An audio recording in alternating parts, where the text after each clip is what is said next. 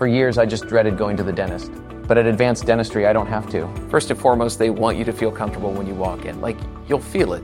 Whereas in the past, I might have gone into the dentist and thinking, I might feel some pain at some point. But with IV sedation, it can be something that you don't dread. If you've been avoiding the dentist because of fear, worry, or just not wanting to be judged, you're not alone. Visit nofeardentist.com to learn how IV sedation can change your life.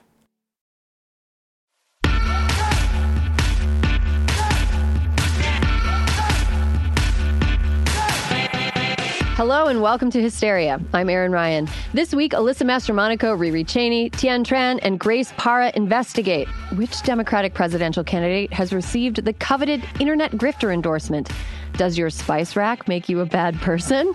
What is American Dirt and why is everybody so mad about it? And where's the respect for living single in this world of friends? All that and more starting right now. Children. They're great to see in playgrounds. They're jarring to see at bars, and they're really annoying to see working at the highest levels of government. Here to discuss the tantrum-throwing little boys who are driving America off a cliff is former White House Deputy Chief of Staff under President Obama and Birkenstock goddess, Alyssa Mastromonaco.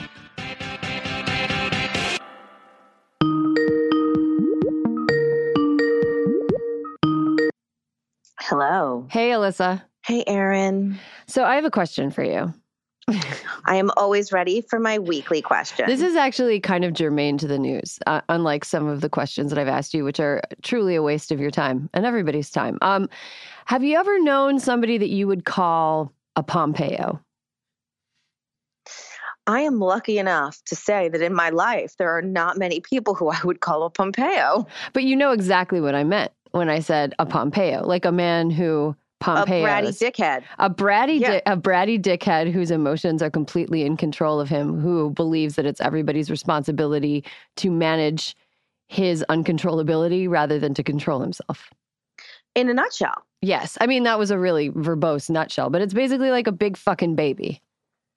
A big fucking baby. So meh, everything's so unfair to me. And like the thing that really pisses me off is that the people who men who Pompeo out always think that it's some sort of display of masculine prowess. And it's always just like, it's the worst. It's the worst.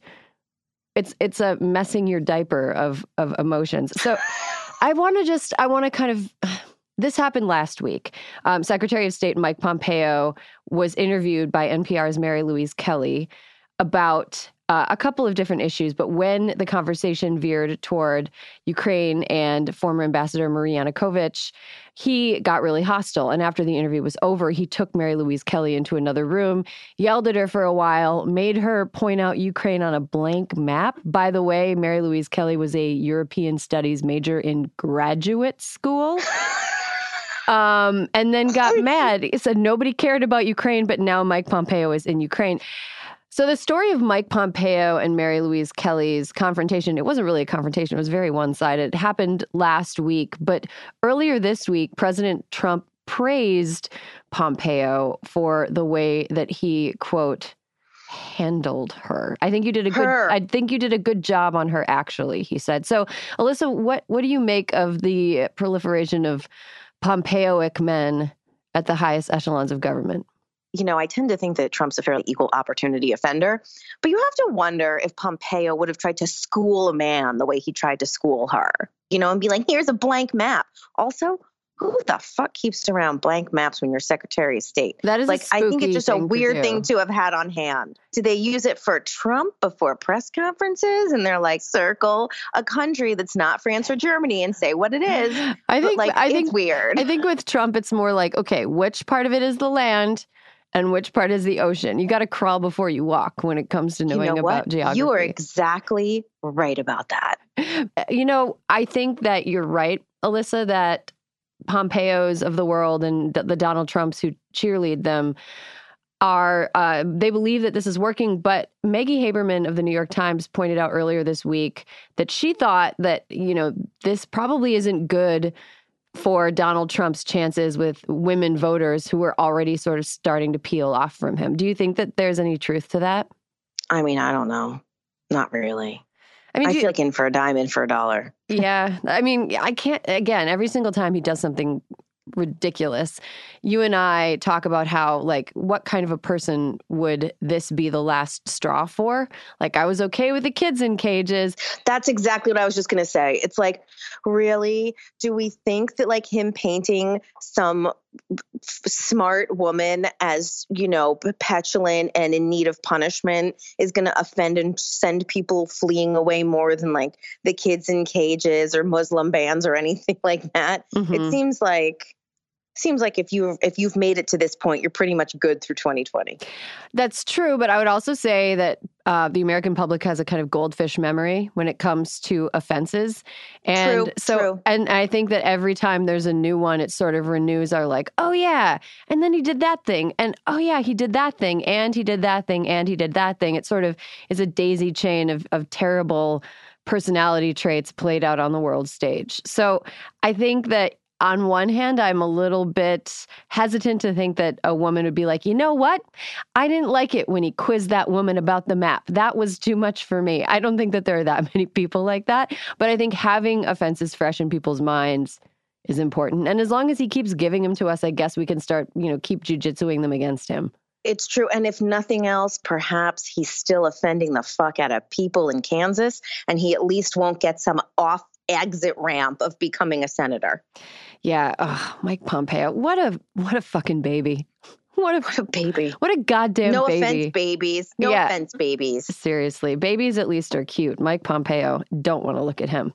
You know what? It's rude, but true. Okay, so let's go into the kind of final mad dash up to Iowa.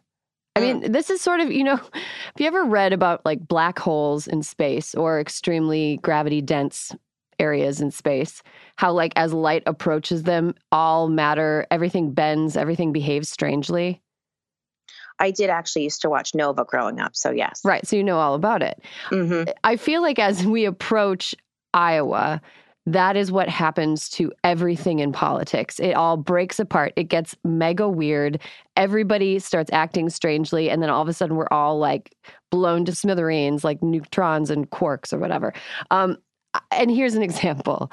Last week, noted former Fear Factor host Joe Rogan endorsed Bernie Sanders. And Bernie was like, awesome. I mean, Fear Factor host is one of the nicest credits that Joe Rogan has. I'm very much sanitizing his resume. He hosts a really popular podcast. On that podcast, he sometimes entertains problematic ideas. I just think it's like fine. He has said problematic things that I am not whitewashing, but I think that he has a huge microphone, and if he's bringing people into the process who were not originally paying attention, then that's good. Mm-hmm. Right? That's a complicated thing because I think if you're a candidate like Bernie Sanders, it's like, whose support do you, you take all the votes you can get, right? Like, but whose support do you tout publicly, and whose support do you kind of just let them do on their own without you getting involved? Do you think that Bernie getting involved was a good idea? So here's the thing. I think that unless you pay super close attention to Joe Rogan, you might have only known him as a popular podcast host without knowing some of the very uncool things that he has said, some of the transphobic comments that he has made. So I think it was like, okay for them to be like, oh, look, Joe Rogan endorsed us. But then like, I think once it was brought to their attention, some of the very bad things that he has said, they might have at that point, what do you do? Say, we reject your endorsement. Right. This is what you're saying. This is exactly how shit gets wild and crazy for the next couple of weeks now. Yeah. I agree. I think that I would hope that had Bernie known, he would have maybe figured out a little bit more sensitive way to roll out that endorsement if he was going to roll it out at all. Well, right. And it wasn't even really like, if I am recalling, Joe Rogan was doing an interview with Barry Weiss, who asked him who he was thinking of voting for, right? Mm-hmm. And then she tweeted it out. Yeah. Oh, Barry Weiss. Right? So the whole thing was like, I want her to write a book called That's Enough From Me and just not have it have any words in it. Erin, what are we going to do? Do you think part of it's made worse because the candidates aren't actually like going at each other on the trail, and that there's just sort of like, it's kind of like, you know, I don't even know how to like what to liken it to, but it's like the caucus is on Monday, but nothing's happening except some surrogates. And so it's like, what? I don't know. I feel like there's like a hole that needs filling, and it's going to be filled by bad things. Yeah. Although I will say that there are, some good things. In addition to the Joe Rogan endorsement, Caroline Calloway endorsed Bernie Sanders. Oh, so that's huge. Jesus Christ. Huge for him. Huge for him. We've also got the... How is she back? I think that she is the president of the Attention Starved for Bernie caucus. She really, attention seekers unite and endorse Bernie Sanders. And there's also the Hot Girls for Bernie hashtag. I feel like it started a little bit like a joke last week to counter the Bernie bro narrative. And it's women who support Bernie Sanders posting selfies and talking about how they are both hot and like Bernie Sanders. And I don't know how much else there is to it. That's it. Yeah, that's it. That's it. But, there are some serious endorsements. Elizabeth Warren received an endorsement by the Des Moines Register, which is Iowa's largest paper, which is a big deal. Big deal. Bernie Sanders has racked up a couple of endorsements in Iowa. Biden is leading, but who knows what's even going to happen. I guess they did some polling about who people would be most disappointed to see win the nomination. And the leader in the person who people would be most disappointed to see be the Democratic nominee was Tulsi. So that's good. Yay. We can mostly agree on that. Tough. And the person who people would be least disappointed to see nominated was Elizabeth Warren. And you know what? I'll take it. How about you? I mean, I think that it's good to see that a progressive candidate, Elizabeth Warren, is somebody that people would not be disappointed to see nominated. And it's also good to see another progressive candidate, Bernie Sanders, so close to the top of the polling. So that's good. Maybe good things are ahead. I hope so. But here's a question I have for you, Alyssa. I find it every single election cycle newly wacky that Iowa gets to kick this all off. It feels like so wrong to me. And as somebody who's been in politics, can you explain why it makes any sense at all? So, on the one hand, I will say that let's stipulate up front, Iowa's super duper white, not very diverse. Okay. However, they do have this history of putting candidates through the paces, right? And over the years have kicked out some pretty good candidates that I think, would be like, oh, they were good. Like it's interesting when you think about the fact that Iowa was the state that gave the world the okay sign on Barack Obama, right? So I think there's something to be said for how seriously they take the job, that they do seem to be fairly open-minded. I think there's something to be said for like the DNC thinking about rotating the first four, because something that the first four states have in common is they're not like terribly expensive to compete in, right? Okay, so when you think about how like the biggest, most diverse states, right? New York, California, they would be mad expensive to compete in, whether it's putting ads up on TV in the New York City media market or the Los Angeles media market or San Francisco. It's fucking expensive, not to mention how much ground you would physically have to cover because they're such big states. So we would have to have like Iron Man running. Somebody with his resources and his magical suit that kept him running around a big state like California. And when you think about it, if you're competing in a big state, well, what are you going to do? You're probably going to hunker down in the most population dense part of the state. It's like, it would be hard. I think it would be hard, but I do think there is really something to say, okay, like Iowa, you're first this year, and then South Carolina's first next year. And, then Nevada, that could be, I think that's something that would be very worth looking into.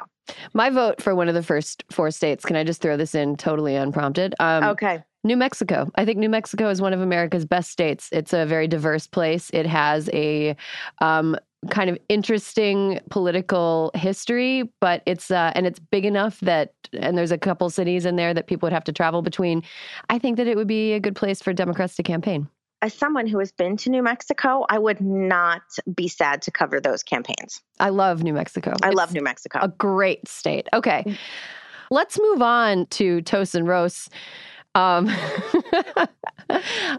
think I gotta toast this because let's hear it. Okay. So earlier this month, the president's spiritual advisor, Paula White, spoke at a church service in Florida. And a video of this started circulating last week, and it's fucking awesome. At the service, Paula White, I'm going to just quote her. She said, "Strange winds that have been sent to hurt the church, sent against this nation, sent against our president, sent against myself." She prayed for them to be broken. And then she said, "In the name of Jesus, we command all satanic pregnancies to miscarry right now." Honestly, when I heard that, my brain just started playing like the beginning of that Slayer album, Rain and Blood. Anyway, it sounds so metal. We declare that anything that's been conceived in satanic wombs, that it'll miscarry. It will not be able to carry forth any plan of destruction, any plan of harm. So satanic pregnancies is now a word that we have thanks to the president's spiritual advisor, Paula White. I want to toast the phrase satanic pregnancies because it is amazing. I want a shirt of it. I would wear it if I were ever to be pregnant. I would wear a shirt that said satanic pregnancies. But I also want to point out that, all joking aside, Paula White is a real fucking asshole to call for anybody to miscarry, because women who have miscarried have not generally had a good time. And it's a terrible experience. And like, how fucking dare you? How dare you, you charlatan, fleecing her own church for millions of dollars. Fucking asshole. She's a fucking asshole. She is an asshole, but the phrase satanic pregnancies, specifically isolating that, I have to toast it. Everything else, I hope, roasts in the fires of hell. So that's my toast / roast today. I had just a quick toast. Okay. My toast is to Nicole Wallace. Okay. Who continues on MSNBC to cut off people who lie. And she'll just, like, when they're showing a press conference and someone starts to lie, she just fucking cuts it off. And I find it very soothing, and it makes me feel good, because people forget she is a fucking Republican and she is not standing for lies. And I just appreciate it, because even on some of the other networks that are, not Fox, they let people keep talking their gobbledygook bullshit of lies. And she's just like, no, moving on. And so just shout out to Nicole Wallace. Yeah. If you could take a time machine back to the year 2000 and ask me, Erin, are you ever going to be a big fan of Nicole Wallace? I would be like, you're insane. Absolutely not. I would say the same energy flows through S.E. Cupp, who is willing to call out lies as well. I really appreciate both of them. Chris Wallace. Yeah, Chris Wallace. He's, I guess, the Beyonce of Fox News. I mean, it's slim pickings for Beyonce's over there, but he's got to be the Beyonce. He's like, I feel like he's going to have I'm mad as hell and I can't take it anymore kind of moment. Oh, yeah. In shorts, soon. Yeah. Keep your eyes out, people. Except in Network, that character, Howard Beale, was kept on because people kept tuning in to see him freak out. So maybe Fox News will usher in its own demise by having Chris Wallace on there every day, bringing in huge ratings, being like, fuck you guys. God, I feel like we really covered the globe today in emotions, feelings, and news. We did. And I think that the attitude we had has to carry forward, because it's the only way we're going to survive this primary season. It's our satanic pregnancy. It is I'm satanically pregnant with rage and hope. Well, on that note, on that note, on to Iowa. And Alyssa, I will see you on the other side. Talk to you on the other side. Bye. Bye.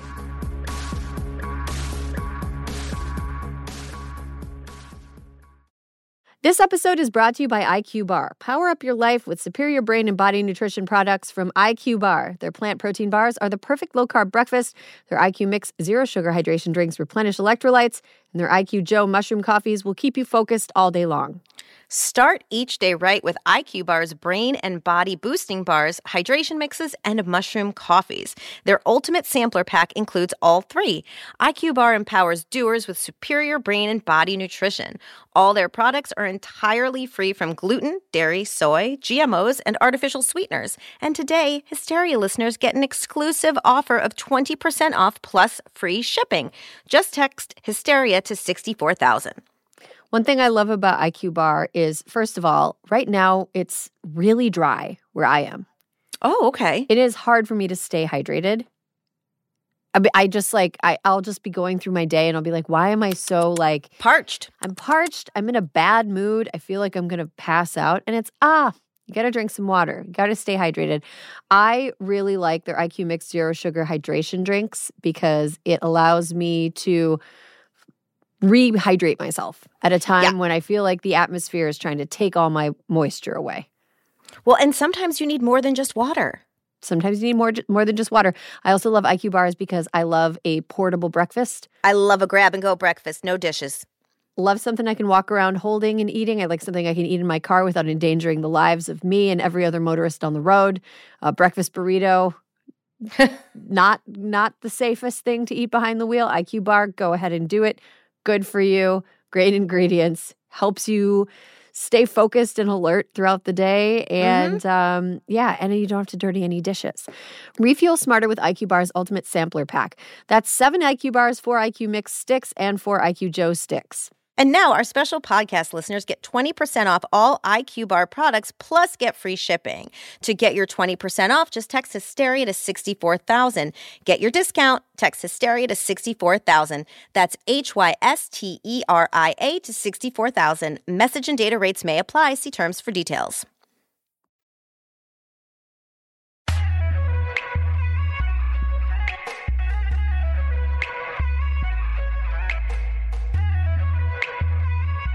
Okay, we're back. We're at the part of the show where I'm not alone at a table anymore. I'm surrounded by lovely women who have opinions that are probably better than mine. First, I want to introduce them to you.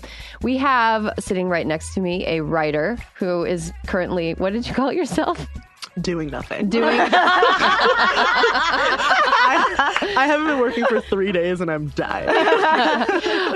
We have somebody who's slowly coming unhinged. It's Rheeqrheeq Chainey. Yeah. Thank you for the table support. It's gonna be okay. Honestly, the not having a schedule thing it makes me feel like I'm losing a grip on things too. I went to Whole Foods without a plan, and I stood near Sumo Oranges for, I want to say, 5 minutes, not moving. So if you're at the Santa Monica Whole Foods and you see a tall black woman looking confused, just push me towards the sandwich line. I have a thing that I do when I'm shopping for groceries without a plan where I end up in front of the RX bars. This is not a paid spot. I just really like them. I end up in front of them and as soon as I find myself just selecting all the different kinds and putting them in my basket, it's like time to go home. Time to go home. There should be writer minders in the store that are you're a writer who's not currently in a room. You need to go. Yeah, okay, honey, let's go somewhere. You've got 15 minutes max in this whole store. Yeah, I think people should set timers. I'm a big proponent of timers. Because otherwise it gets you're just buying too many smoked paprikas and you don't need them. Don't need them. You don't need them. That is, how do you know? I don't know. Are we starting with the hills we're dying on? That's a great hill. You have too many smoked paprikas in your life. You don't need them. No. Oh, that would be amazing. Okay. I think I have 3 actually. Second up, a woman whose paprika status I do not know. She's writing for Showtime's Work in Progress, and soon she'll be writing everything you see on television. It's Tien Tran. Yay! So nice. It's so good to be back. Yeah. I have one smoked paprika. But you just moved recently, so your spices, have you accumulated the spices yet? No. So I just have like salt, pepper. I just got paprika. You just have salt, pepper, paprika. Yeah.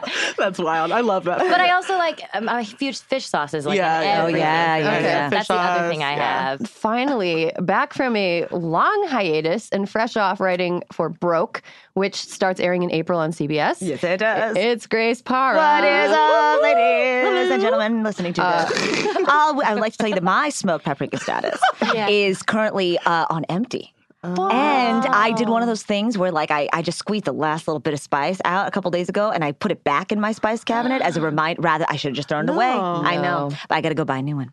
Where do I go? Oh my God, I have a recommendation, guys. Honestly, not surprised by it. Sorry. I got so excited when I discovered this before Christmas because for everybody that I know that likes to cook, I just got them stuff from here. There's this thing called World Spice. Yeah. And it sounds like a porn site for culturally sensitive porns, but it's not. World Spice. You can get whoever's taking the photos for Spice, World Spice, you're doing a great job. You're doing a great job. You're doing a really great we job. love World Spice. I'd like they have segments like Curry Exotica. I do love Latin lovers. the true chaos of me mentioning paprika in this. That's what it has spurred. This is beautiful. Paprika is like the opposite of our safe word. Like that's when we just unload. Let's go. We're unhinged now. You know what? Weirdly, I think that the spice conversation dovetails it well does. into what we're talking about today. Very much does. Want to connect. So we're going to talk about, and I think that a lot of people's introduction to different cultures is through food. But I was thinking about a sort of mini controversy that happened in New York like a couple years ago, where it was like a couple of white restaurateurs opened up a Chinese restaurant that had like very cutesy names. And it was like, it's our take on Chinese food. And of course, you know, there were people in New York because of gentrification, rents that made it really hard for immigrant families to have their own restaurants. Like there was a combination of reasons that people were like, this is an obnoxious thing to do. And the restaurant recently closed. I don't even remember what it was called because restaurants close in New York all the time, usually without people mad at them. But I think that food and cuisine are areas that a lot of times either lend themselves to people thinking that they can kind of appropriate those things and profit from them, or people who want to just kind of incorporate them into their own lifestyle. So I guess, Grace, since it's been the longest since you've been here, you get to start. Let's talk a little bit about cultural appropriation as it travels through food. Have you noticed that? Oh, yeah. Now, I'm torn on this issue because I agree that when you are commodifying another culture's food for yourself, there's something that's wrong with that. But I love to cook. I got my smoked paprika, as we're discussing. And the idea that somebody might say you're Mexican and can't make pad thai in your own home is something that, like, you know, that irks me. That's a ridiculous stance. I agree. I agree completely. And I think that's the point at which cultural appropriation is taken a step too far, because I do think that food can actually be a gateway into understanding and appreciating certain cultures that you wouldn't otherwise. So food is the trickiest area for me with this. Bodies, though. Well, I want to keep talking about food, but where do I begin? Okay, I was thinking, because you know, food makes me think about bodies and figures, and when it comes to appropriation, I was thinking about how the appropriation of certain culture female body types is something that I think we've seen over our lifetimes, at least. In other words, and I'd love to know what you guys think about this, but when I was growing up, all of us were relatively the same age, I feel like there was a certain type, body type, Kate Moss, sort of very thin, eventually, you know, essentially like a white female body type was the standard. And now I think we've swung in a different direction where we are celebrating different body types, and I think a lot of that is because there's so much more diversity in our country. But we're finding, I think, people are taking that a step too far, where it's like, well, I want to have, you know, the ass of a Latin American woman or whatever, so I'm going to go purchase that because that's, you know, that's what I want to look like. And that's a point where it's like, okay, that might be a level of appropriation, but it might also be an homage. I mean, I don't know the point at which it's a little tricky, you know, when it comes to bodies. Well, I mean, I think you're right. There's a line between like assimilation and appropriation. It's like, okay, America's a melting pot, so is this something that has melted in, or is this something that has been stolen? Right. Which is like, we do a lot of stealing in America too, like culturally, lots and lots of stealing. So, Rheeqrheeq, I wonder if you have anything to add to Grace's observation.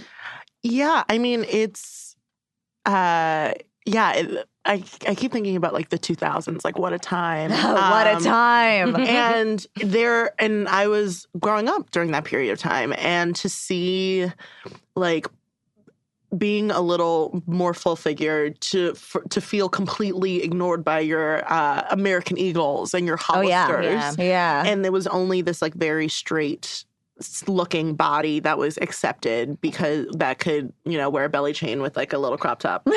Welcome back, 2000s. So nice to see you on Euphoria. But now it feels like parts of brown and black characteristics have been so whitewashed that now, I don't know, like the accepting idea is very interesting to me because it only became accepted when like white people had it. So like, which is like most things. Yeah. So when, I hate talking about them, but when the Kardashians, when the Kardashians were just like small disco titties but a fat ass, it was like, dope. This is a great look, and we want that, and let's go buy good American jeans, and let's go they are perpetuating this idea of like when it looks in this shade, it's okay. But if you have like a brown woman or a black woman with similar proportions, it's still looked at as vulgar or like fringe. And I think it's a way for often men to like be okay with their attraction to different races by putting it like under a skin tone that they are not ashamed to publicly step out with. Or it is just a different type of fetishism. It's very frustrating, but at the same time, it has helped me accept things, which is sad. I don't know. It's hard. But doesn't it feel in some ways like the decision was made culturally for us, that now it's okay to, like, in other words, that there's, and that's what I mean to tie it into the idea of appropriation, that it feels like it's been sort of absorbed by the culture, by whatever cultural powers that be, and now it's okay, even though, women of different body types have existed for so long. Well, I always think of in Tina Fey's book, Bossy Pants. Oh, love it. I was just going to Yep. I think she started with Beyonce. She was lauding like that the way she was looking at how we like approach like the perfect body, and she was lauding J-Lo's ass, I think, and it went. Then she named every like piece of different, mostly brown bodies, that we've all decided that are okay. So it was like Beyonce's thunder thighs, and you need like this person's butt and these person's lips, and she was like the only that which would only be made by like Russian scientists, and the only person who looks like that is Kim Kardashian. It's like Kim that's Kardashian. how she Right. I mean, I think that it all comes. This is a part of a bigger thing, which is like visibility, and like and visibility is something that in our culture has been commodified. You know, if you're more visible, you are more in a position to make money off that visibility. And I think one way that people achieve visibility is through stories. So Tien, I want to ask you, have you noticed like appropriation of other people's stories by white America? I mean, yes, of course. I mean, you see it in movies and feature films like all the time. When folks are, I for some reason I'm thinking of like Slumdog Millionaire, the whole Danny Boyle. And I watched a little interview between like Julie Taymor and Kerry Washington at Sundance, and they were talking about cultural appropriation, and she immediately jumps in and is like, I like The Lion King that I directed. It was more of my vision, and I wasn't trying. It was my vision. It was Julie Taymor's take on Lion King, and she was really already like, which is like a crazy thing to say. I just immediately think of Spider-Man. Wait, what was hers called? Spider-Man After the Dark, Into the Dark, with no safety net. It was Spider-Man Into the Dark, and the dark represents death. Love it. And I also think of like Ghost in a White Shell, the Japanese like comic graphic novel that Scarlett Johansson is in, and just thinking about all these stories that are taken from groups that historically in systems and institutions are marginalized, and these stories are being told by people that are in positions of power. And for me, I'm like, if you're going to do that, because let's face it, people aren't going to stop doing this. If you're going to do that, then you need to be asking yourself the questions of like, why are you doing it? Are you the one to be doing it? Are you talking to the people that you are trying to portray? Yes. You're actually consulting and with them. And are you actually consulting with them? And are you actually checking in with these communities that have, and And I feel like the thing that always happens is that these stories, it's always like, it turns to like trauma porn. It's like always like, can you pull the trauma from that community and also give yourself a pat on the back, having some sort of like white savior complex of like, look at me, I'm doing such a good job. I'm using my platform to tell this story, when it's like, you're really trying to profit off of somebody else's pain and someone else's narrative, right? And you want to feel good about yourself. It's like a whatever helps you sleep at night sort of thing. Yeah. You know, as you were talking about that, I was thinking about Scarlett Johansson, as I am wont to do. But you know, I think that there's a sort of tug of war, because on one hand, it's like, on one hand, the industry, the entertainment industry, media, tells the public that the only thing that they will want to consume is something that is told by a face that they already know. Yeah. And if the media and entertainment are dominated by white faces, then I feel like sometimes justification for things like, okay, we have to have Scarlett Johansson play a trans man in this movie because otherwise it's not going to get made. And actually, that was true. When she pulled out of the project, they were like, we're no longer going to fund this project. I wanted to talk about, you know, who gets to tell stories, because specifically it's been in the news recently with a book called American Dirt that everybody has been, the publishing world's been flipping out about. And it turns out the book is actually pretty problematic. And Grace, I know that you've been kind of keeping abreast of this. So could you explain to our listeners if they're not caught up? Yeah, so I have not read the book for a number of reasons, but Janine Cummings wrote this book that is basically, it's a story that is being told by a white woman, but it's very much about Mexican culture. It's very much rooted in, you know, elements of Mexican culture that many people are suggesting should be told by, you know, a Mexican woman or Mexican author. Why is it that a white woman is telling this story? And not only that, but it's received a ton of accolades, including Oprah calling it, I think, her book of the month or whatever. Yeah, it's in the book club. Yeah, it's in the book. It's in the book club. So it's been lauded, and then people have been reneging on lauding it, which is you know, to reference what Erin's talking about within the publishing world, it, you know, causing a lot of chaos, because it's not something that everybody immediately was against. It was something that people initially embraced, and then it was like, wait a second, should we be embracing this story that's written by somebody who's maybe not the right person to tell it? And she also had a quote that I'll pull up here about having written it, which is, I wish... It's an insane quote. It's an insane quote. I read it and I was like, lady. Yeah. I wished someone slightly browner than me would write it, but then I thought, if you're a person who has the capacity to be a bridge, why not be a bridge? So, I mean, you know... It hurts. It hurts. I'm laughing out of like her uncomfortableness. You know what? Look, it is being developed by the people behind Clint Eastwood's The Mule, so maybe Oh it's my for God. bridges over Madison County. I guess that's what it is, yeah. Clint. She also writes, I worried that my privilege would make me blind to certain truths, that I'd get things wrong, as I may well have. But then I thought, if you're a person who has the capacity to be a bridge, why not be a bridge? Right. So I began. Right. That's the last thing that she says. So I began. In short, this feels like it's capitalizing and not lifting up, and I think that is the root of why this is such a problem, and also the fact that it was so willingly embraced by so many people, including Oprah. And you know who else did this? Salma Hayek actually posted something early on her Instagram with like a picture of the book. Oh my God, I'm so excited about this! It's amazing. And then she reneged on it, saying, "I actually admit that I haven't read the book." Everyone needs to just take if you don't know what you're talking about, read about it. It's okay. Yeah. You don't have to have a fully formulated opinion. If you haven't done the research, that's okay. Yeah. And in this case, we're seeing a lot of backlash on that. So I think there was an excitement in some ways. You know, I can see Salma Hayek getting excited about talking about the book because, it's a story about a Latin American woman. That's cool. And it's being embraced by Oprah. That's awesome, but not the right circumstances. Yeah. I mean, I also think that it's a reflection of how white the publishing world is. That they keep getting stuff like this wrong. There's another controversy kind of bubbling up around another really anticipated title this year that is, it's a book that's called My Dark Vanessa, and it is by Kate Elizabeth Russell. Have you read it? No, I just emotionally, that title makes me very I hated I got an early reader copy of it, and I hated the cover art and I hated the title, and then I started seeing a lot of buzz about it, and so I read it, and it is a story that is a very intense and difficult story about a girl who is 15 years old and has a sexual relationship with her teacher that is ongoing into her adulthood, and it really fucks her up.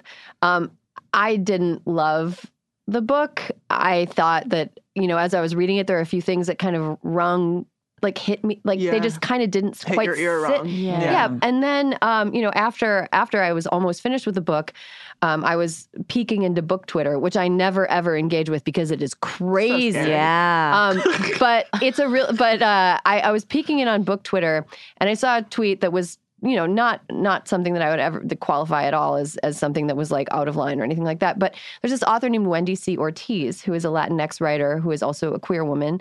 And she was talking about her book that she'd written in 2014, which is called Excavation, which is a memoir of her life, which was when she was 13, she entered into a sexual relationship with her English teacher. Ooh. And a lot of the beats in that book, I would never accuse anybody of writing something that they didn't actually write. Yeah. It's very similar. And Wendy Ortiz's book was published by an independent house. She didn't get a 7-figure deal. She didn't have tons and tons of publicity.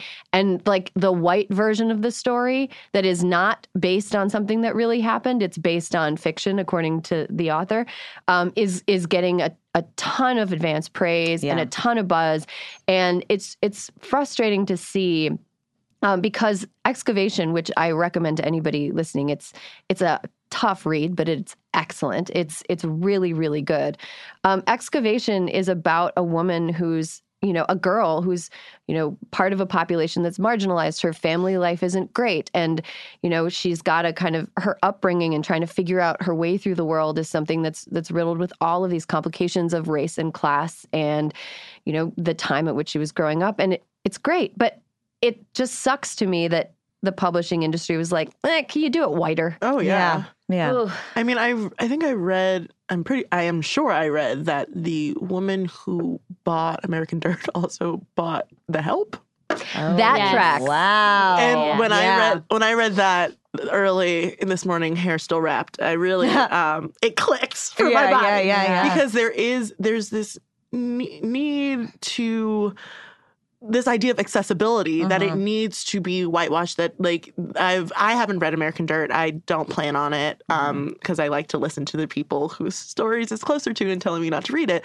But I've read a bunch of criticism on it and the idea that it's a lot of American white buzzwords as to what being Mexican is. It's like a quince is shot up and everyone's eating carne asada with a lot of sour cream and of course, as we do every day. And there's day. Grace is eating from a bowl of sour cream. Exactly. Right now. It's just there's a layer of beans underneath it, and there's some tortillas in my sarape. Some flour tortillas.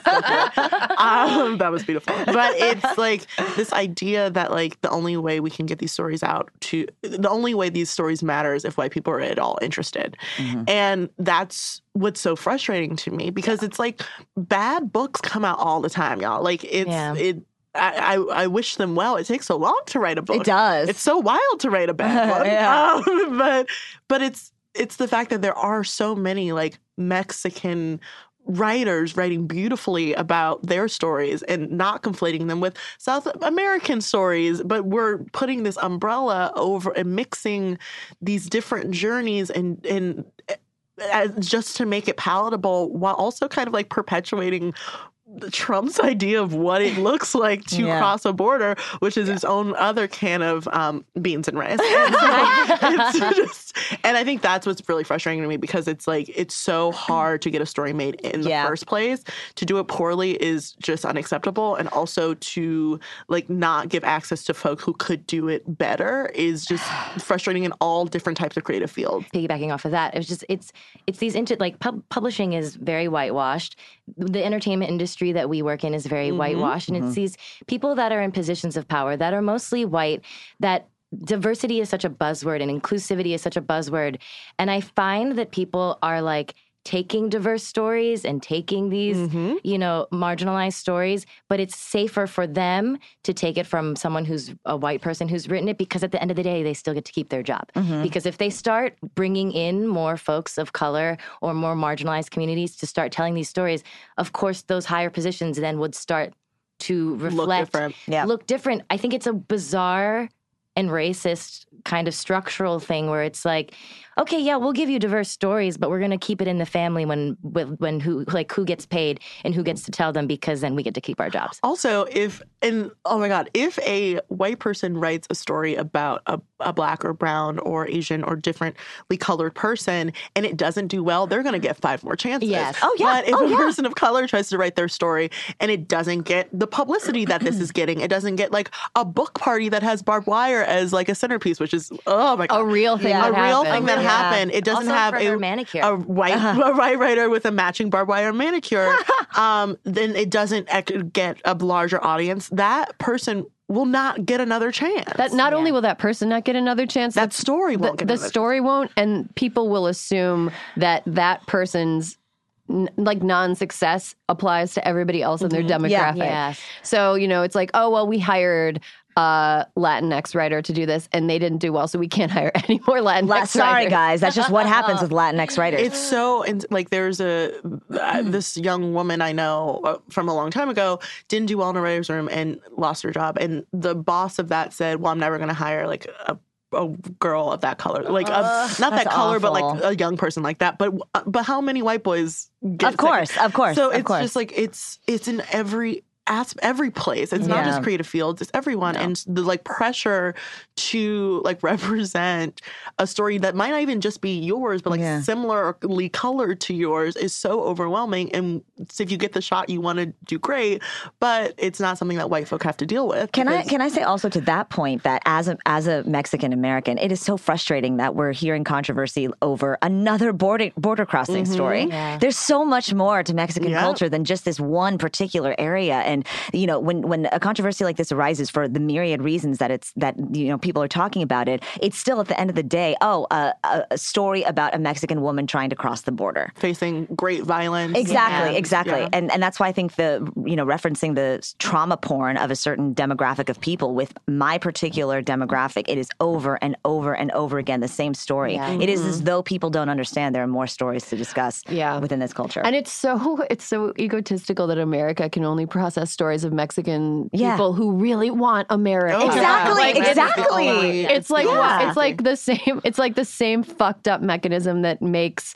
like casting directors put really hot young women with like old men that the male viewers can identify with, and they're like, those women want me. It's like everyone in Mexico wants me. Everyone. It's such a fucked up way to present stories to people.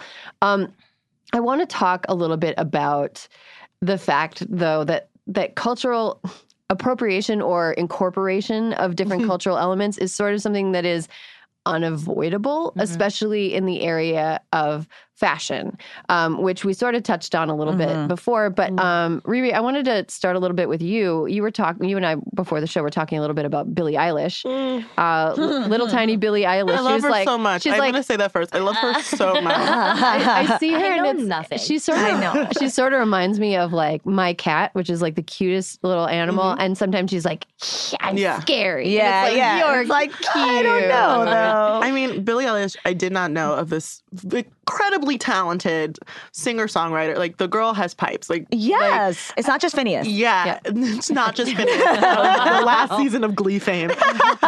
She really is very talented. Yeah.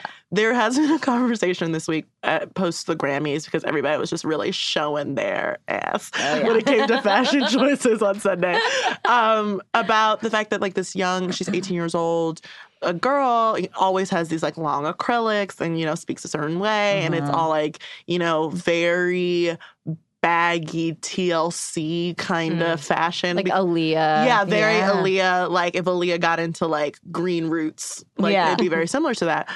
And no shade at all towards her, because she seems to be kind. But a lot of her followers and a lot of people are saying like, don't recognize that these incorporations, I have to say appropriations because it feels closer to appropriation, these characteristics or these like fashion trends that are from like brown and black communities of like we're Grace and I rocking hoops right now. You know it all day, every day. I'm marveling like, all day. It's a real like J-Lo and SNL like hoops. Oh my God, you feel like trash put on hoops. but when I was in school in the late 90s, that was like a real brown and black thing, and now it's like everyone I'm gesticulating like I have acrylics right now. But, like, that was a thing that, like, I felt if I wore in white spaces, people would think I was ghetto. But now it's all good to have, like, your, like, diamond encrusted, like, just fully, I don't know how you wipe your behind nails. Yeah. So it's, like, very frustrating. And that's been part of this, like, conversation around Billy. And a lot of these young women who are not particularly aware of how their whole base culture, because internet makes everything feel like it's coming from everywhere when it actually isn't, is from communities that don't actually have the freedom necessarily to go as wild as they might want to. Yeah. So it sounds like what can be positive about stories of marginalized communities becoming part of the mainstream conversation is that those people are included in mainstream culture. What sucks is when the conversation happens and they're still excluded, and the people profiting from the conversation are people who are not members of the marginalized community. Right. Can you think of an example of a time when it would be appropriate for somebody who is not a member of a marginalized community to, like, what does elevating someone else's voice look like? You know, I was thinking about this with regard to American Dirt. If she had co-written that book with somebody who had a personal experience of crossing the border, that might have been appropriate. You know, if you can lift up somebody else's voice in conjunction with your own, I don't hate that. Yeah. I don't hate that idea at all. That's when it can be appropriate, regardless of the genre of, you know, entertainment. Yeah. Brad Pitt. Brad Pitt produced 12 Years a Slave. He was one of the producers of When They See Us. And you don't know it. Oh. He puts his money and his power where his mouth is. And I think that is a route that if you have that, you know, if you can swing that big stick, do it. Yeah. And I think, I think my appreciation of him is wrapped up in the fact that, like, you don't know that he's produced these things. Yeah. You don't know that he is, like, pushing these stories forward, except he did show up as, like, that white guy in 12 Years a Slave. But, like, that guy existed. He was Canadian. So it is, like, there are ways to push forward these stories when you have worked for your access in a way that doesn't feel sleazy and manipulative. Yeah.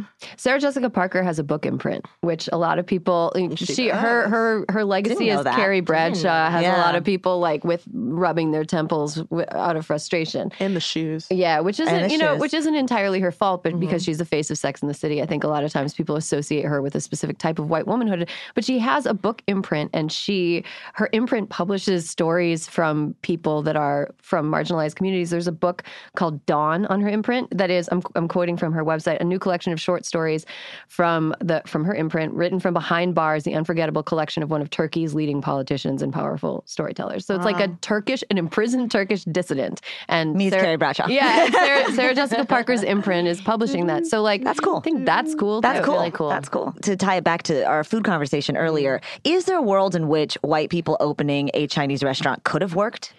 No. Here's why. Here's my problem. I think my issue is just, like, because it's always marked as, like, look at how, like, we have innovated Asian food. Yeah. You've tried a Jamaican beef patty, but try this one from, like, I don't know. Try it. A girl named Nancy. Yeah, like, it's for $20,000 more. Exactly. Like, that's what's so frustrating to me. Yeah. Is this idea that they had the first idea. Right. And you can't put the same stank on it that I know. somebody's like grandma or brother or like my granny could put on it. I mean, it seems like there's a sort of white entitlement specifically, and it goes with food trends, but specifically I've noticed like some white entitlement to like Asian food. Yeah. Asian fusion is basically white people's take on Asian food. When did Asian fusion... Makes me so mad. Yeah, when did that when start? I think it did? Like Sex and the City era, because you would see Carrie and the girls go into these... Yeah, and they'd go into these like, fancy ass... Those restaurants that got like marked bumps from being on that show. Yeah. I wanted to go to bed so bad. Oh, yeah. I mean, I've seen like so many... I've read and seen so many pho restaurants being opened by white chefs. And I find it so frustrating because I feel like so many of the Yelp reviews and even like the way it's portrayed, it's like the cleaner than the hole in the wall that you would go to in Vietnamese town. It's like this context of like putting it in like you can experience the culture, but in like a safer, cleaner environment. That's exactly it. Than you would experience, and you'd pay a little more, but like, and I hate that because like I grew up eating Vietnamese food and like going to those pho places, and they're the best. So and good. like, why would you want it in a like Sanitized Why would I don't you need want a it? sweet greens pho. yeah, I don't need a sweet greens pho. I don't need a sweet greens Nobody pho. asked for that. Nobody asked for that. I mean, Another element to this is there are certain snacks that I used to grow up seeing all the time in Mexico.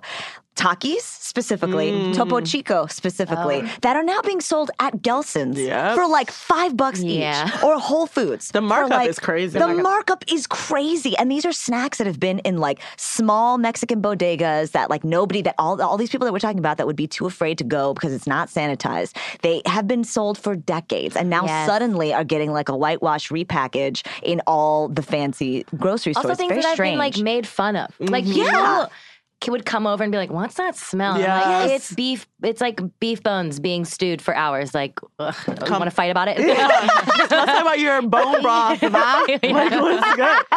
But like, are we begrudge? I don't know. Like, we can't. I want it both ways. I want all ways. I know. I really. It's hard because I want to like be seen as like having been ignored, but now you're not ignoring me and putting it in spaces that because we are very privileged, have access to, Yeah. and don't have to feel making that journey. Like having like when I want a very specific, like Black food, like if I can get some hot chicken closer to me, shouldn't that be great? Yeah. Shouldn't I be happy? And I'm not necessarily happy. It just still feels off. It feels off. It feels I mean, off. I think it's all about just being conscientious about the way that you consume things that other cultures have produced and trying to make sure that, like, if you're in a position where you have choices, that you can choose the one that is benefiting people that are from that culture. I think that's, I mean, and I want to close this conversation by talking a little bit about things that we can, do as consumers of media that are maybe more from people that have a personal stake in the stories that they're telling. So does anybody have a recommendation for like art, music, or a book written by somebody who is a member of the Latinx community? I'll start. I think, like I said before, Wendy Ortiz's book, Excavation, is really good. She's a lovely writer. And after I read that book, I was like, I want to read more of her work. So I would encourage people who are interested in a Latinx story told by a queer woman in a very original, innovative, and beautiful way to check out Excavation. I have one that I just pulled up. I remembered a show called Vida. Oh yeah. Fantastic. It's about siblings. It's written by a Mexican-American actress and stars her, Tanya Saracho. And it's also a queer story too, and it's about LA. Check it out. Oh my gosh, I can't believe I've never heard of that. Vida. Oh my gosh, Vida. It's Yeah, so yeah, good. yeah. Stars has some pocket shows. Yeah. That they need. All great. Latinx Writers Room as well. First time that's ever happened. That's awesome. yeah, so cool. Very, very I'll cool. check it Stars out. is doing some good shit. I have a suggestion actually that Erin tossed over to me, which I love a lot. It's a book that is coming out soon, but it is on pre-sale, called The Book of Rosie. And it's written by Rosera Pablo Cruz and Julie Colazzo. And these two women founded Immigrant Families Together, which is an organization founded to reunite mothers with their children at the border. And it's an example of a woman who, rather than co-opting a story for her own, worked with somebody else to create a story that is authentic to that woman's life. And I think I'm very excited to read it. It's on pre-sale right now through HarperCollins. And that's an example of, I think, it's not appropriation when you are, and it's not co-opting when you're taking somebody else's story and lifting it up, but you're giving somebody a platform that wouldn't otherwise have that platform. Awesome. Yeah. So mine is a very tiny, beautiful songstress named Rosalia, who is starting to get more attention. She's Spanish, not Latinx, but she's starting to get more attention in the U.S. And I think, other than her voice being bananas, like so great, what I think is so amazing is like she is one of the most like famous people outside of the United States, and making that crossover is still so hard. But also the fact that like we need to be listening to and promoting music that isn't necessarily in English. Yes. Whether it is like, I'm glad BTS is getting like those tender boys. Oh, they're so tender. So tender. Like the fact that they're like at every award show last year, just like really just rocking I saw you with out. Lil Nas X on Sunday. Exactly. I saw you. I see what the move is. Just like always dressed in like a 1997 like lesbian blazer. Yes. Like so beautiful. Yeah. But like, Rosalia, like it was so amazing to like show that like their language barrier is not a barrier to music. It's not a barrier to art. Like, please believe in yourself more, that you can appreciate something that you don't necessarily understand in a every word different of. language, for sure. That's Also, not you know, we've Despacito. got the yeah, Jesus. That's not Despacito. Oh my God, I'm gonna have that song in my head for the rest of the week.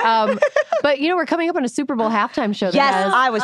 Yes. so Grace. Can I just say, I have never been more excited for a Super Bowl ever. I'm so pumped about it. And I will say, initially, I was a little bit like, oh, J-Lo can't just do this by herself. Shakira can't just do this by herself. But the more I think about it, it's championing two Latinas together. Yes. I have never seen them perform together. The idea of In what they're going to do in Miami. In So you know Miami. Pitbull's going to show up. Mr. Worldwide is about to be there for sure. Worldwide. Oh hope my he God. does.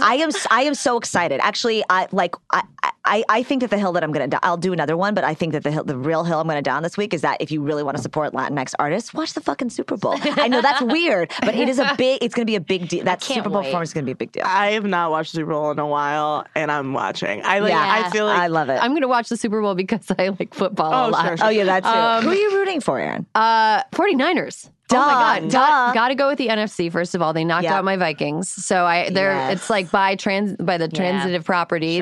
math. The Vikings are good if the 49ers win. The 49ers also have an LGBT inclusive coaching staff. That's right. Yeah, one of their Female coach. One of their Yeah. coaches is a member of the LGBT community. She came out in 2017. She is. She's amazing. We got a gay code. We got a gay code. We got a gay code. I can't believe we're not taping this People right now. are dancing in their chairs, and they're dancing with more gusto than the last few times I've danced on my feet. So that's great. Yeah, go 49ers in the Super Bowl. And you know, I mean, Kansas City is fine. Pat Mahomes is fun to watch. Sure. There are no bad guys, but there are good guys. And those good guys are the 49ers. I'm from Baltimore, so I wish everyone else well. Oh, yes, I see. We got to take a break, but when we come back, the hills will die on.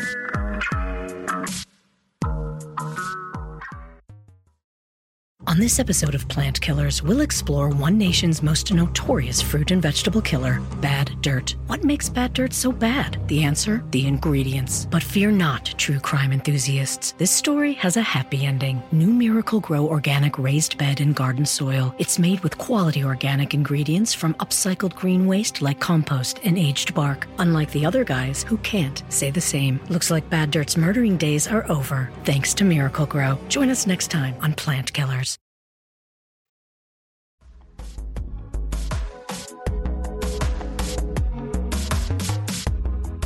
Before we get to the hills will die on this week, a little bit of housekeeping. First of all, I am substituting to host What a Day this week. Akilah Hughes is out, and I am urging all of you to tune in because I love and respect Akilah, and I don't want to ruin What a Day for her. By the time she gets back, her kingdom should not be in ashes, so please tune in to What a Day. Next up, Crooked has relaunched VoteSaveAmerica.com, a one-stop shop for everything you need to vote, volunteer, and help determine the outcome of the 2020 election. I think we all know what outcome we would prefer. A good one. On the site, you can get registered to vote, find key dates and deadlines for voting in your state, learn more about the candidates and issues on your ballot, find opportunities to volunteer and donate, and so much more. We worked with political strategists, organizers, and voting experts to come up with a step-by-step plan to help elected progressive leaders to the White House, the Senate, and races up and down the ballot. Find it all on VoteSaveAmerica.com, and let's get to work. Now on to the hills.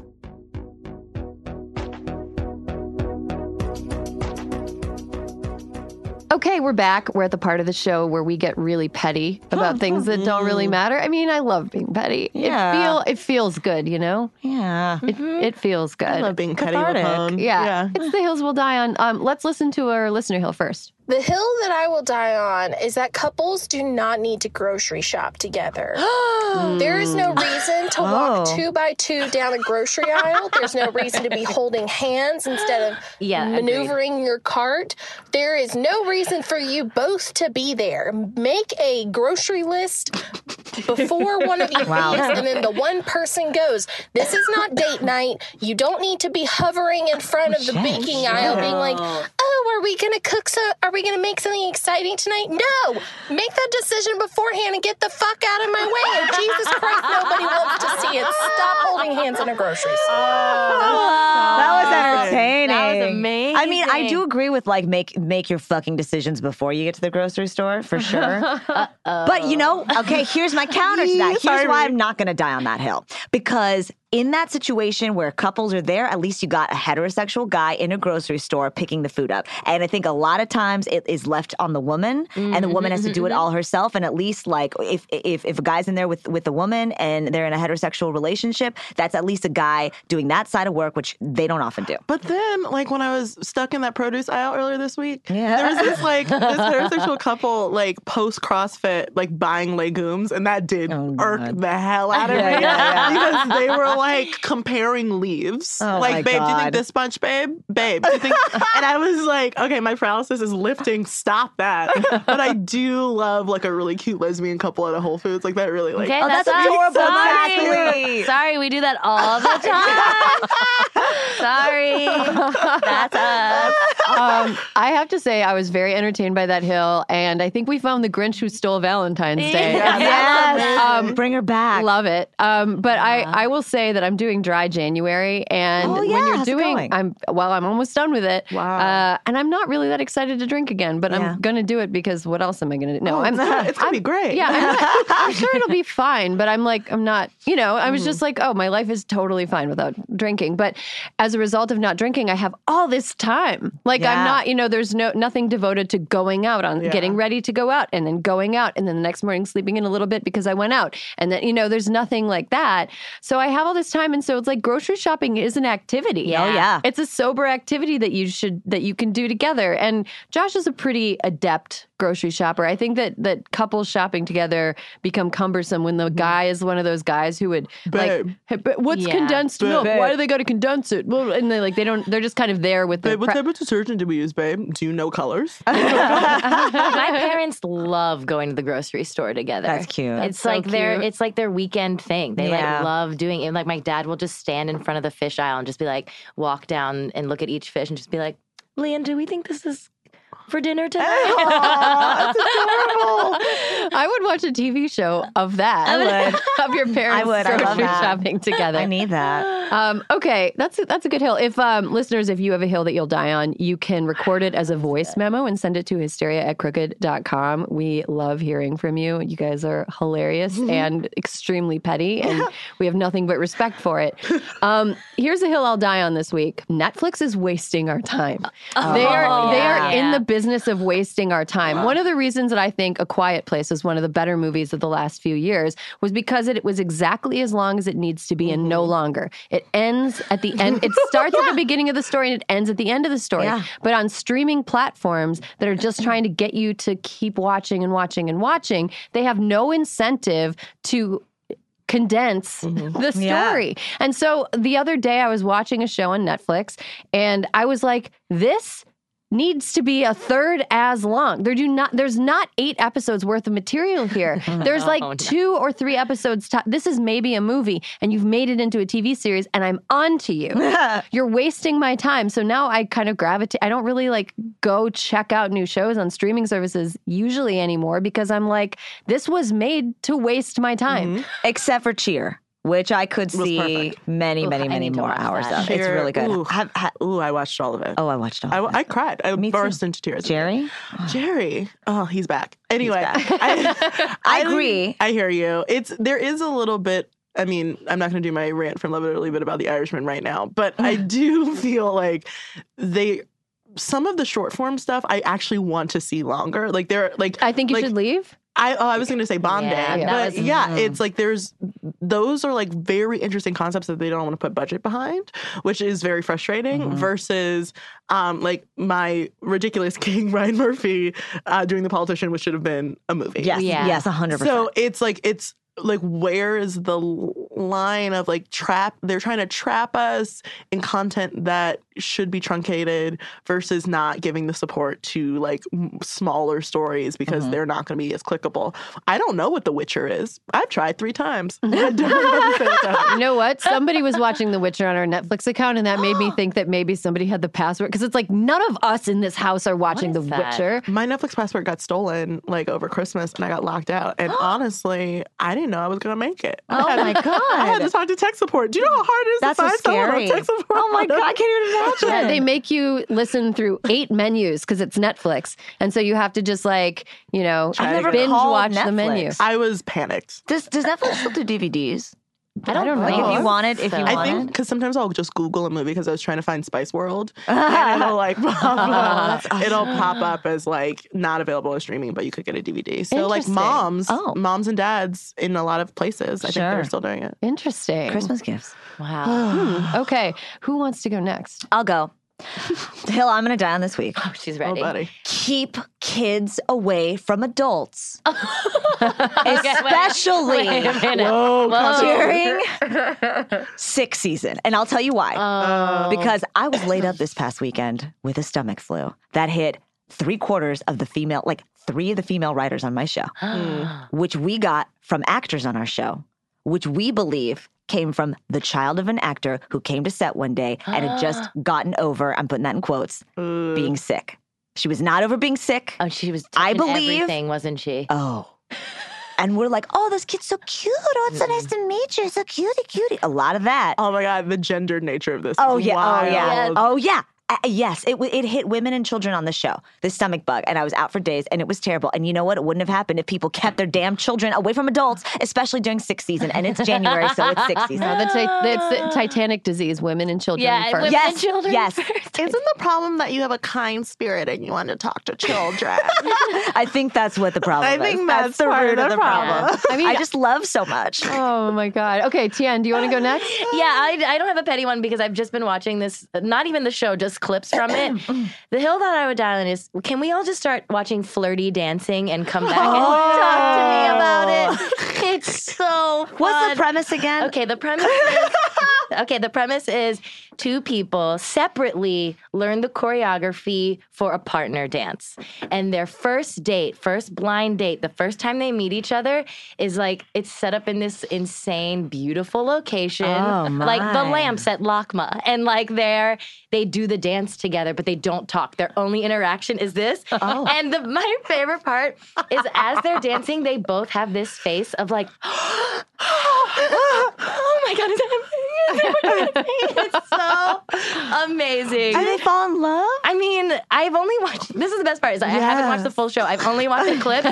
So I like have seen so many couples dance and I don't know where they end up. Oh, we got to find out. Okay. I'm just watching tons of clips on YouTube. Honestly, if you found out that like the person you're about to go on a date with also likes modern dance immediately, wouldn't you be like euphoric? Yes. Because I would. I love a flex foot, honey. Yes. Yes. I know, it's all beautiful, like modern contemporary it's dance. Lit very well. So now these are not professional dancers. No, but they all move really well. But they're movers. They're actors that move. Yes, excellent.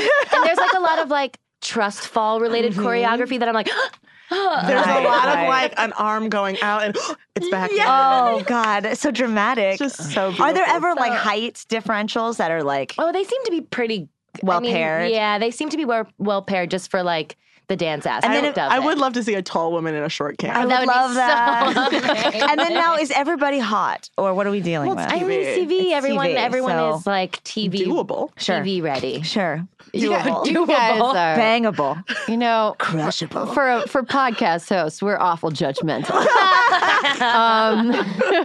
So watch Flirty Dancing. Riri, do you want to bring us home?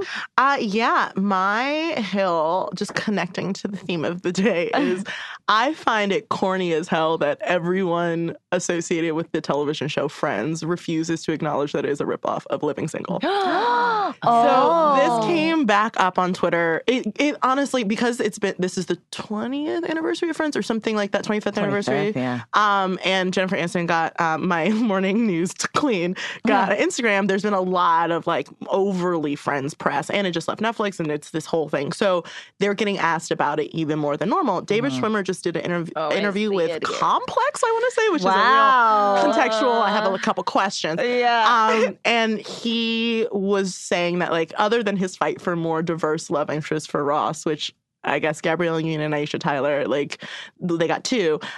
He was married to a lesbian. And he was married to a lesbian, and he had an Asian girlfriend the second season. He said that he hopes one day there could be an all Asian Friends or an all Black Friends. So, so you know what, Shwimmy? I'm just going to break down some like facts. This comes up very often because Living Single, starring the great Queen Latifah and multiple other like amazing comedy actors and theater actors, debuted in August 1993. If you're not aware of like the television development cycle, that's the end of pitch season, and by the next August, Friends was debuted on NBC. Ooh. Queen Latifah, being interviewed by a very manic James Corden, was asked about this, and she said that year it premiered. Warren Littlefield, who was the president of NBC at the time, when asked which show would you like to take, he said Living Single, and by next year there was Friends. So I'm not yucking the yum of Friends. I've watched every episode of that show multiple times, even as problematic and strange as it is in retrospect. I love it. It was part funny. It's comfort food. It's comfort food. It's how I grew up. I adore all of those actors. Lisa Kudrow is a goddess. My problem is that everyone acts dumbstruck when people mention this. Anyone involved with that show. And it's like, just say it. I've been in this industry a long enough time that I've seen like multiple versions of shows developed in the same year. Yeah. Like, I remember when I was an assistant agency, there was the Assistants blog, and that year there were 3 Assistants pilots. Like, it happens. Yeah. But the fact that it's been, Riri, do the math, it's been almost 30 years and folk are still acting like, oh no, Friends came out of nowhere. Yeah. It's like, no, it was a part of the TV business that they wanted a white friend group to put on NBC, because on a channel that was mostly watched by brown people, there was one very similar. It's so infuriating. Yeah. And I just like, I can't get over it, because I'm just like, it's the same thing we were talking about earlier. Yeah. It's like, if you were to acknowledge it, nobody is going to like say anything. You guys were one of the most successful comedies of all time. Like, y'all stacked those coins. Good for you. Yeah. But like, by pretending that there wasn't something that was very important to a different community that existed a full calendar year before is so... It's hurtful. Yeah. Living Single is streaming on Hulu. Please check it out. Okay. It's fun. I mean, I just want to thank you, Riri, for correcting me, because I was under the impression that whites invented friendship until today. Common misconception. This is growth. My history books, I read that in like 7th grade social studies, that white people are the only people that are friends. But if you look at the entertainment industry, maybe it's true. Yeah, maybe it is true. Maybe it's true. Oh man. Okay. On that note, going to wrap it up. Riri, thanks for stopping by. Thanks to Tien and Grace. And thank you to Alyssa Mastromonaco for calling in. And most of all, thank you to you, the listeners. If you like what you're hearing, please rate us on iTunes or wherever you listen to podcasts, and tell your friends. See you next week. Hysteria is a product of Crooked Media. Caroline Reston is our producer. Our editor is Sarah Barrett, and Kyle Seglin is our sound engineer. Thank you to Juliet Beckstrand for production support, and to our digital team, Elijah Cohn and Nadina Melkonian, for filming and editing our video content every week.